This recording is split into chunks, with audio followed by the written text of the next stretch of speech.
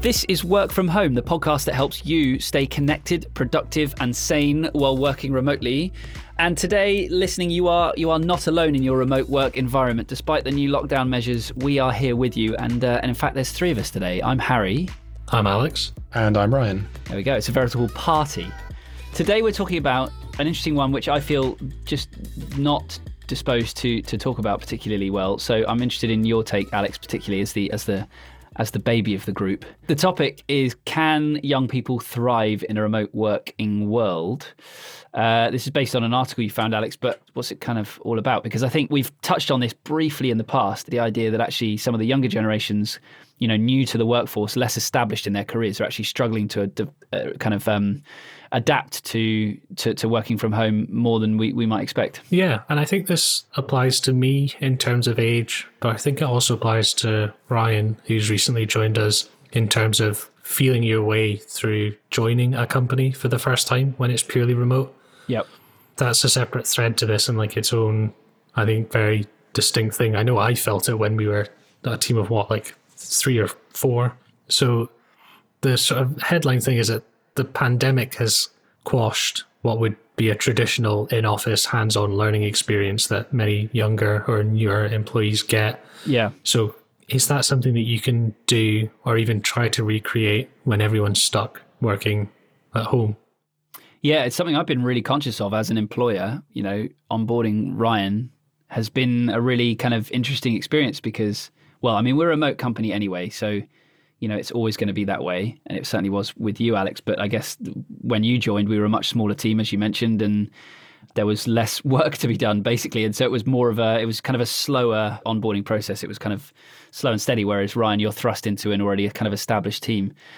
And from my perspective, I'd love to hear yours, but I found it really, or I'm finding it, we're still going through it. It's difficult because you haven't got that face-to-face personal time. You're effectively setting tasks, kind of walking through, working together. We're doing collaborative work and then just kind of going, cool, got everything you need, good luck, off you go. And if you were on a desk, a few desks down, I could kind of, peer over your shoulder every now and again and go, how's it going? But that's kind of tougher in remote kind of environments, and I don't want it to feel kind of isolating. So yeah, how have you found that process? Yeah, it's the first time I've done any sort of remote working as well, and first time I've been going through this process. I think it's not been as sort of challenging as I thought it would be because, we still have sort of regularly scheduled tutorials on certain things, as you would in office. And yeah, I can still sort of ask questions when I'm stuck on something, but I've also just got the opportunity to get my head down and just work through sort of any sort of little challenges that might come up as well. Sure. I think in some ways it builds up a bit of resilience because sometimes, as Alex will know, we'll arrange a tutorial and there'll be a myriad of technical issues. Yeah. And so through that, you then, you learn how to troubleshoot other things, which is quite nice. And I wonder, do you feel like there's a sense of feeling less self-conscious? So a lot of the jobs I had in the past were like sales jobs. And actually that's the most, as an introverted person, they're actually some of the most exposing. When you first start a new job, you pick up the phone for the first time and everyone's listening to see how you sound. And that's really intimidating. And if you're kind of in a remote environment, well, actually you can kind of do that in your own time, at your own pace, and not feel like anyone's kind of peering over your shoulder. So I wonder if that's been something you've noticed at all. I mean, maybe I might be way off the mark there, but I'm interested. Yeah, I think it goes back to that sort of, I can be set a task and I can get on with it. I'm not sort of looking around to see who's noticing what I'm doing, or if I click a new tab to do some research, I'm not sort of wondering, is everyone going to think I'm still doing work? Because I am doing work. Yeah. You're definitely sort of less worried about those sorts of things, which is definitely sort of a bit of a relief. Yeah, having also worked in sales jobs and other offices, I think sometimes, it can sort of put you off doing some tasks. Yeah, like say answering the phone. Because when you've got a single line that anyone can answer, sometimes it's easy just to let it ring a few more times until someone gets annoyed enough to pick it up. Yeah, absolutely. So it's interesting that you say that. Some of these things are kind of echoed in the article insofar as you can be more discreet.